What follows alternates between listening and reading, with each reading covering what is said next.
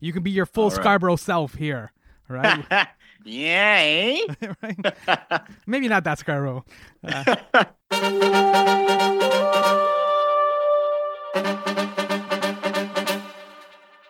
Yo, welcome to my summer lair. I'm your host, Sammy. I never cut myself. Code switching. Yunnan.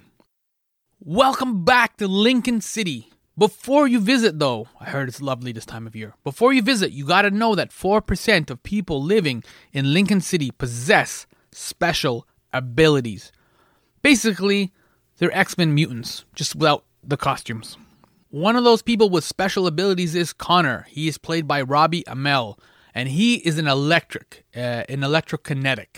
If you saw him in Sharon Lee's Float movie with his shirt off, oh, you know he's electric. As you saw in the first Code 8 movie streaming on Netflix, Robbie was approached by Stephen Amell, who is Garrett, a TK, a telekinetic criminal. He can move things with his mind. Code 8 Part 2 begins 5 years after the original Netflix movie, with Connor coming out of prison, stepping into his job as a janitor. The ex-con wants to be good, so that means rejecting his former criminal partner, Garrett. It is a solid post-prison plan. There's only one slight problem with that. A 14-year-old girl has witnessed the murder of her brother by corrupt police officers. She turns to Connor for help, who in turn enlists Garrett. This is life in Lincoln City.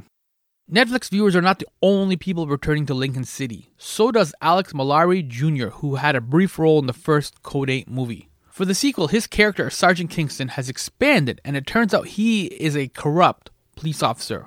And sloppy too, he committed a murder, but left a 14-year-old girl witness, which is where the Amell cousins step in. What makes Code 8 special is it is unique IP, intellectual property. It is unique IP. It is not based on a book or a comic book or even a video game. When you go to a Marvel movie, many of them, like Civil War, have been loosely adapted for the big screen. Audiences can sort of know what's going on. Here, Code 8 is all original, and yet all superpowers and all sci-fi. That makes it lots and tons of fun. Before Alex and I talk about Lincoln City, we gotta talk about Scarborough, since our experiences neatly align. And it's always kind to just shine a bright light on that remarkable hood brimming with distinct characters. If you don't know Alex by name, you know him by face for sure. As an actor, he starred in The Adam Project, Shotgun Wedding, Ginny in Georgia, and lots more. Actually, you may not know him by face either. He points out he wears a lot of prosthetic makeup for some reason. He's always getting burned. What's up with that? And it's not a spoiler to share up front, he is a corrupt cop in Code 8 Part 2. As you'll hear, he grew a special mustache for this role. So as soon as you see the mustache, you're like, that guy's evil. Evil facial hair, taking on the Amell cousins, Scarborough shoutouts, Code. This My Summer Lair episode would be any more delightful. Get it? Code 8? Code it be any more delightful? Oh dear. Stephanie, save me! Sound, the final frontier. My Summer Lair is an enterprise, a pop culture voyage with a continuing mission to explore strange new worlds, to seek out new creators and celebrate established producers, to boldly go where no podcast has gone before. And now here is your host, Sammy Yunnan. Alex, last time we talked, it was for the Adam Project, which, like Code 8, Part 2 is on Netflix. And I asked you, like, if, with, Ryan Reynolds being from Vancouver and you being from Scarborough, represent, if there was any Canadian trash talking going on. Because this time, you're taking on Stephen Amell and Robbie Amell. So I'm going to ask you again, is there any Canadian trash talking going on? No, there wasn't much. I think those guys are so LA now that they've let go of the Canadian trash talk. Maybe, I don't know. Or maybe I was just too in on that character. I really held that one precious, so I wasn't fooling around too much. Did any sports come up? Because I know Robbie's a big Leafs fan, and you're a big Raptors fan, and here in Toronto, those two fan bases, they have a little bit of tension, right? Especially after the Raptors won the championship. Did any of that kind of come up at all, or? I wish it did, but it didn't. No, none of it. I mean, I think Robbie and Chris Paré, one of our writers, or actually the writer, spoke about hockey a little bit. But no sports talk, man. Oh, wow. Okay. Yeah. Surprising. I don't know if I'm watching enough or not. Yeah. Raptors are in that place where I'm questioning a whole lot. I'm very happy with the Canadian boys coming in, but RJ Barrett. RJ Barrett, Mm-hmm. yeah. And, were you sad to see Pascal go? No, I was not. I like what he contributed to the team. Mm-hmm. I've always questioned his intelligence on defense. I don't like his rotation on defense. Mm-hmm. I think it's still developing. Yeah, but as a Raptor, I think he could have done a better job on that end. Before he was traded as well, that was one of the struggles with the Raptors. The defense wasn't always consistent, right? Especially transition and things like that. So, but yeah, it'll be interesting to see how they develop now with RJ Barrett and Scotty Barnes in the next couple of seasons. Yeah. And we get a Scarborough Blue in there now, too. That's right, yeah. So, but we got to move from Toronto to Lincoln City. Let's do it. Sadly so, because this is not a sports podcast. Ready. So you had a smaller role in the first Code 8 movie, and now for the sequel, your role and your character has been expanded. Was the plan to always bring you back as an actor, or was the plan to bring you back as a character? Like, how did your Code 8 promotion evolve? There was no plan to bring me back. What had happened was I remember running into Jeff at a convenience store with my son. No, a grocery store. And he said, someone's picking it up for a TV series. I'd love to work with you again, et cetera, et cetera. Years flow by, and this was for Quibi, I think it was, right? For the defunct Quibi. There it is. Yeah. Yes. That died and went to heaven. Yeah. Did it go to heaven? Yeah. Let's be optimistic. It went to heaven. All right. So it's Valentine's Day. Let's do that. Where do good streamers go when they die? Right? Yeah. And so years go by, and Jeff says, you know what? Netflix picked it up and we're going to do a movie. Would love to work with you again. And he wanted me to play Sorelli. Have you seen it? Yeah, I have, yeah. Okay. So that's Mo Jadiamol's role. Mm-hmm. He has the wristband situation, taking care of the canines. It looks like a quarterback. You know how a quarterback has the plays on his wrist. Yeah, they get the play on there? Yeah. So he knows. I loved it. Yeah, so he's like the police officer who knows the plays, basically, on his wrist. Right. Yeah. So I was out for that at first, and they wanted someone else, a few other people for King. And then Jeff just threw in a wrench and said, you know what? I don't have control as to who King can be. Netflix has full power over that for that casting. Mm-hmm. So I'd have to go through the audition process and whatnot. He couldn't just offer it like the role of Sorelli. So he threw a wrench in there and said, hey, do you want to try for it? I said, yeah, why not? That's a great approach to it. Let's give it a go. And Stephanie Gorin, wonderful casting director, gave me a shot at it and passed me on to Netflix casting. Worked with Brittany over Netflix casting, and things worked out. It was a long audition process and whatnot. And minutes later, Jeff gave me a call and said, hey, let's make a movie. And that was the birth of King. Was it strange for you to come back? Because in the first one, I think we can spoil it a little bit because it's been a few years now, so people have hopefully had a chance to see it. But your face basically gets burned off, right? Yeah. You were arresting somebody with superpowers. You're playing a police officer, and you arrest somebody with superpowers, and it goes badly for you. So was it weird for you to come back knowing that, like, you know what I mean? You got burned basically in the first one. No, it wasn't weird. What was weird though, that year or those 2 years of work in the Adam Project, I started with my whole face, or half my face burned. Mm-hmm. And then I moved on a Shotgun Wedding. The burn was from my ear down to my neck. Yes, right. Yeah. And then from there, I move on to Code 8. Mm-hmm. And then the neck is the only part that's burned. So I was trying to figure out like what in the universe is happening to me and why I'm getting all these prosthetics, and it's all in the same spot. So that was that. But anyways, as far as the character, no, it wasn't weird. It made sense. So I just rolled with it. You mentioned the character's name is King, but his proper name is Kingston. And I was wondering if that was a Scarborough reference, or was that just a coincidence? No, that was a complete coincidence. What is more of a coincidence? That main complex is by Maine and Danforth, so it was just north of Kingston. So there's a whole lot of just things just happening weirdly, man. Someone's controlling something, and we're all living in a hologram kind of vibe. All right, well, it's a good hologram. You seem to be having a lot of fun in the movie, right? Don't tell Kyrie Irving that one. Yeah. I bring it up too because of the Scarborough reference, because with the Adam Project, you used your character, you give him the sticks, right? The Filipino sticks. Yes. Right? Yeah, as like a way to like give a little shout out to your Filipino heritage. Yeah. Do you have a similar Filipino approach to Kingston? Like, I'm asking if there's any Easter eggs, Filipino Easter eggs in Code 8 Part 2.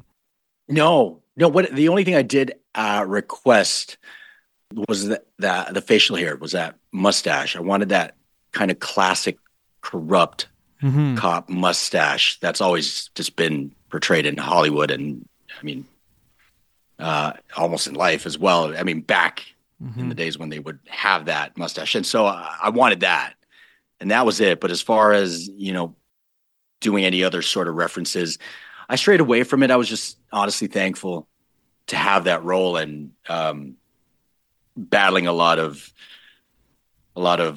doubt in myself daily. So I didn't really have much room for anything else. Hold on 1 second.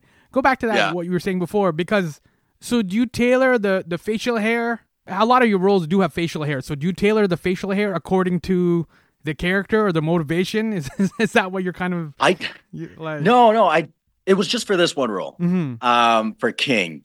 As far as the other roles, I just kind of let them do whatever they want. I don't know if I have any control going into so many of the characters. At the end of the day, it comes down to the network and directors and whoever, the powers that be, really. But for this one, I asked for that, and they were just kind enough to say yeah. And the hair and makeup team was great. They approached King with, listen, he's someone that needs to be nearly perfect. Yeah, you had great hair in the movie. Yeah, wicked hair team, man, and wicked makeup team. Yeah, shout out to them. And as a physical actor and a tough dude, like you've taken on Ryan Reynolds. We've already talked a little bit about Adam Project. Like you've attacked J-Lo in Shotgun Wedding. Yeah. Like, do you feel good about your choices, your Code 8 choices, being all tough and strong, going after a 14-year-old girl? Like, can you give us like a snapshot of what's going on in Code 8 Part 2 and this strange sci-fi world that you're in? I absolutely love the sci-fi world. I will stick to it for as long as I can and anytime I can. In this movie, it wasn't demanding. It wasn't physically demanding. It was very different from what I'm used to. My characters that I have played have been typically and generally been very physical, and I attribute my success in being able to get those characters because of my physical abilities. But this one was very thankful for that opportunity. And when you ask about choices, I hope I made all the right choices, or at least effective enough choices for people to enjoy or hate King, create some sort of opinion about him.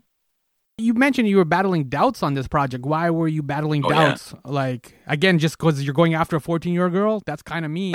It's a rude thing to do. Yeah. No, listen, after I got the call from Jeff, or in that call with Jeff, when he told me I got the part, he then followed up with, hey, man, look, I know you're celebrating, but listen, Steven is really bringing a whole other level of intensity. So, you really got to bring it. And so I'm going from joy to just not shut down, but I'm like, straight to anxiety, or not, not anxiety, but anxiousness, and just wondering like, am I going to step up to the plate? Because we're talking about, arguably the king of the DC TV world, man, and the king of the Arrowverse, obviously. And he brings it. He does do a good job. And when I felt his energy on set that first day when they yelled action, Steven was no joke. He came with it. And so those doubts really came from a place of insecurity, because I can't rely on my physicality in this role. You know what I mean? If I have weak spots in my acting in other areas, I can at least wow the crowd with some sort of physical action. Mm-hmm. But this one, it was straight just dialogue and storyline, and I enjoyed it, and I hope the audience enjoys it as much as we enjoyed making it. It's interesting that you say like you were kind of like nervous because there's a lack of physicality in your character. Like the private investigator you play on Ginny in Georgia, he's not very physical generally, like as like compared to some of your other work. You know what I mean? Yeah. So didn't that experience, like doing those episodes, help you prepare you, or you still feeling it out? Like as you still got to learn as you do each project. Oh, I'm forever learning. That's something I take pride in. Is I'm always open to learning, and that's one of my main goals going on to every project is what can I learn from who? And I tackle each project differently because I'm such a student of this industry and in this art form, and I enjoy learning so much. I don't have a specific way that I prepare things. I tackle each one differently, and so yeah, I'm just trying to figure it out, man. And hopefully those insecurities go away one day, but it's tough to deal with sometimes, man. There's a lot of pressure, a lot of weight, it feels like sometimes. Mm-hmm. And in terms of that learning, because King is a police officer, you studied criminology at University of Toronto prior to acting. Did any of that background help or inform you as a police officer? Listen, that lasted maybe a little over half a semester. So the short answer is no. Yeah.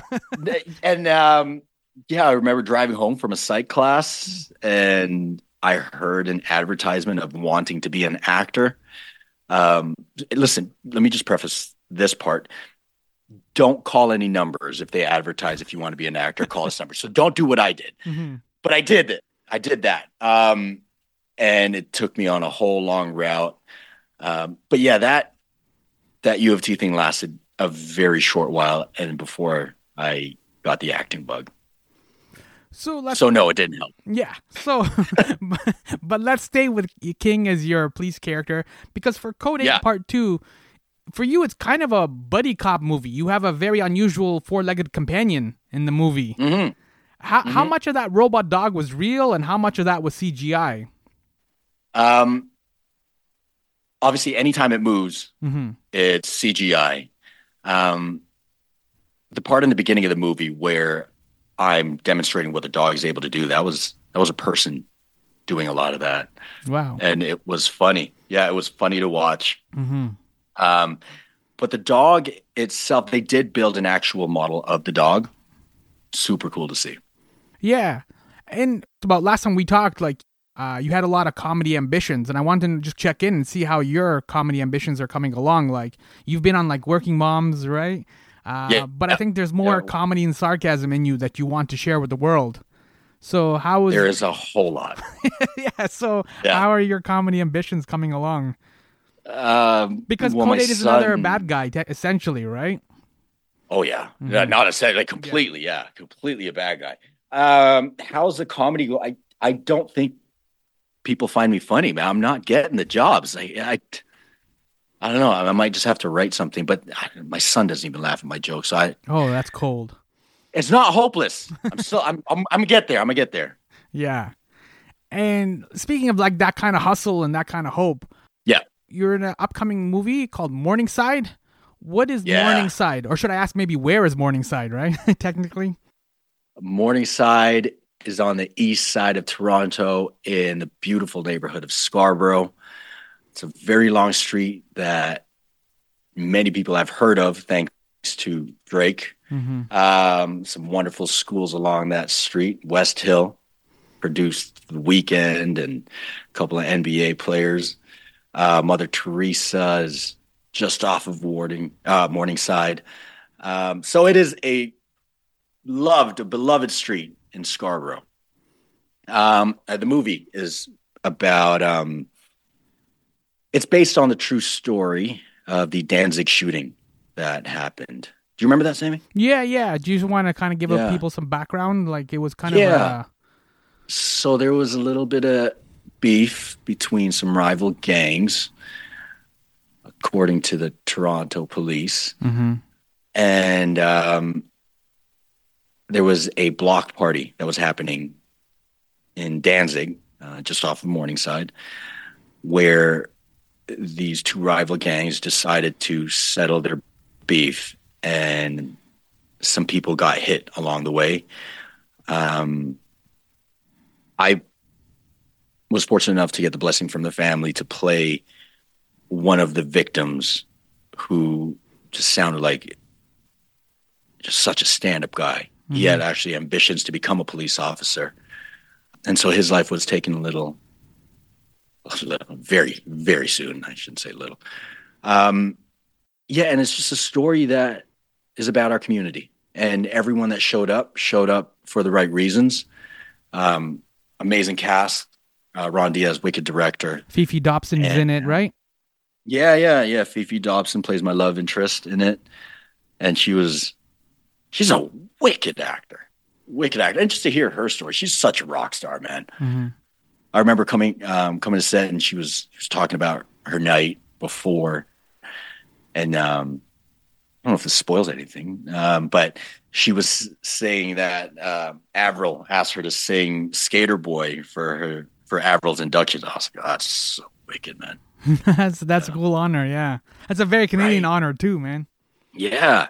And I did touch upon Ginny and Georgia. Mm-hmm. Netflix renewed it for seasons 3 and 4. I know it might be too early, but are you hoping to come back as the kind of slightly like insidious kind of PI? You're very like calm and calculated in the show. Yeah. Right? It's kind of hard to read you a little bit, you know? Yeah. I hope I come back. I do hope I come back. I haven't heard anything yet. I know that we got approved, and that was it. So I do hope I come back, and we'll see where the story goes with that. Those writers are great. Mm-hmm. Some great minds on that. Do you have that same kind of insecurities again? Because it's the lack of physical, right? Like, do you feel a lot more calm in that environment? Because it's a lot more, I guess, a chill TV show, right? Compared to like the hyper stuff with sci-fi, where there's like special effects and all kinds of things going on, right? It's a lot more chaotic set for a sci-fi movie. Whereas with like Ginny and Georgia, it's a lot more of a chill environment. It is more chill, yeah, and it's a great team, such a supportive team. I was nervous in the first season, a lot more comfortable once you get into the flow of it, mm-hmm. and with the third and fourth season coming up, you know, if I'm fortunate enough to come back, I don't think I'd have those same nerves. But yeah, it's just as an actor overall, and it's just my personality as well. I get nervous, mm-hmm. you know, and I'm comfortable doing what I do. I love doing what I do, but I want to do well. And with that comes nerves. Yeah. Do you always feel like you're starting over? Like almost like you're almost at square one in a sense? Do you know what I mean? Like, even though you've got like Adam Project with Ryan Reynolds, and you attacked J-Lo in Shotgun Wedding, and like you took on the Amel cousins in Code 8 Part 2. Like, do you always feel like you're almost like starting over? Like it's like literally like the first day on the job, and kind of in a weird way? No, it doesn't feel like that. But you do question, like, can I hang with these giants? Because just hearing you name these people and the projects, you know, you just wonder, like, can I hang with you? Can I go toe to toe with you when it's time to do an intense scene, or when it's time to just do a regular scene, man? And you question, because they have so much work, they have so much experience, and it's just one of those things where I just want to do well, and I want to make sure I honor the audience's time, who's taking the time to sit down and watch. Mm-hmm. I don't like wasting people's time. And circling back to Code 8, Part 2, this is a world where people have superpowers. So it's kind of interesting because like for people who don't know, this is not adapted from a video game or a comic book or anything like that. All right. Mm-hmm. So it's also got a nice element of surprise because you don't know these characters. You don't know this world, right? Like you got to push play and then kind of like basically be a tour guide in this world. It's not like a Marvel movie where you know all the characters kind of beforehand. Exactly. And so are you planning to stick with sci-fi? You said you like sticking with sci-fi and you like that world and just kind of building those zany and wacky worlds. Yeah, I love sci-fi. Right now, though, I just want to keep working and doing a good job at whatever comes my way. We'll see what Code 8 opens up. We'll see what Ginny and Georgia season 3 and 4 open up, and really just take it day by day and one project at a time. We're wrapping up now, but you mentioned the facial hair for you as the bad guy. But as a bad guy, you've done a number of bad guys already now. Like, yes. Are you working on your evil laugh or your malevolent laugh, like as part of your bad guyness? No, I've not gotten to the point where I can do an evil laugh, man. Maybe one day. Okay, so that's that's part of the acting evolution, right, for Alex? Yeah. But I laughs of sorts. Yeah, or evil eyes. You know what I mean?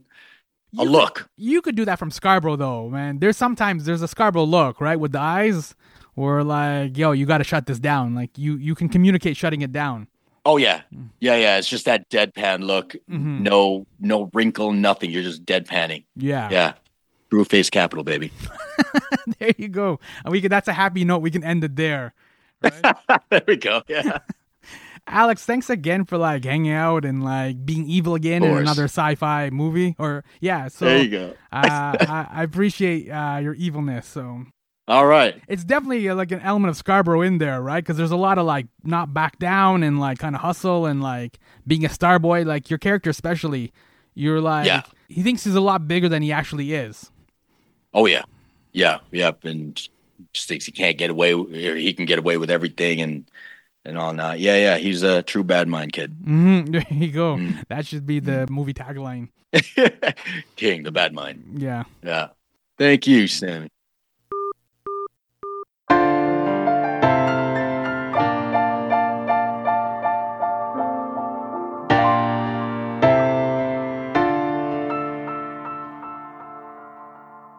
Yo, that was Alex. You can see him in Code 8 Part 2 on Netflix, and I'm Sammy, host of My Summer Lair.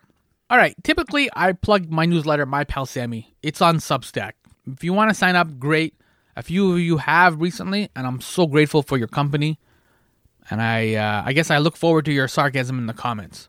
My newsletter, My Pal Sammy, is there if you want it. Check it out. However, I'm going to change this up. Since a lot of this conversation with Alex was local, talking about Scarborough and Morningside, I want to stay local and give an earned shout out to a massive My Summer Lair fan, Glenn Gabriel. I deeply appreciate his support and his encouragement.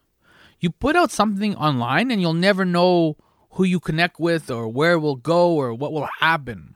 Glenn is a podcaster. His podcast is called Coaching Kids Curling. Yes, it's a curling podcast. How cool is that? Glenn is a certified curling coach and all-around good dude. Obviously, if you listen to many of my episodes, you know I'm an NBA guy. So what's good about Glenn is he makes you less ignorant about curling, which is the value of most podcasts. If you can be less ignorant by the time you finish listening, then the host has done a good job. Glenn, as the host of Coaching Kids Curling, does a good job. Hear for yourself at all the usual podcast hot spots. Thank you, Glenn, so much for the support. You got to remind me to give you a man hug next time I see you. And yeah, check out Alex in Code 8 Part 2 on Netflix. And yes, thank you for listening to me in a Netflix world. I always say that because I recognize you have options. But thank you for listening. I do appreciate it. Scarborough, yo.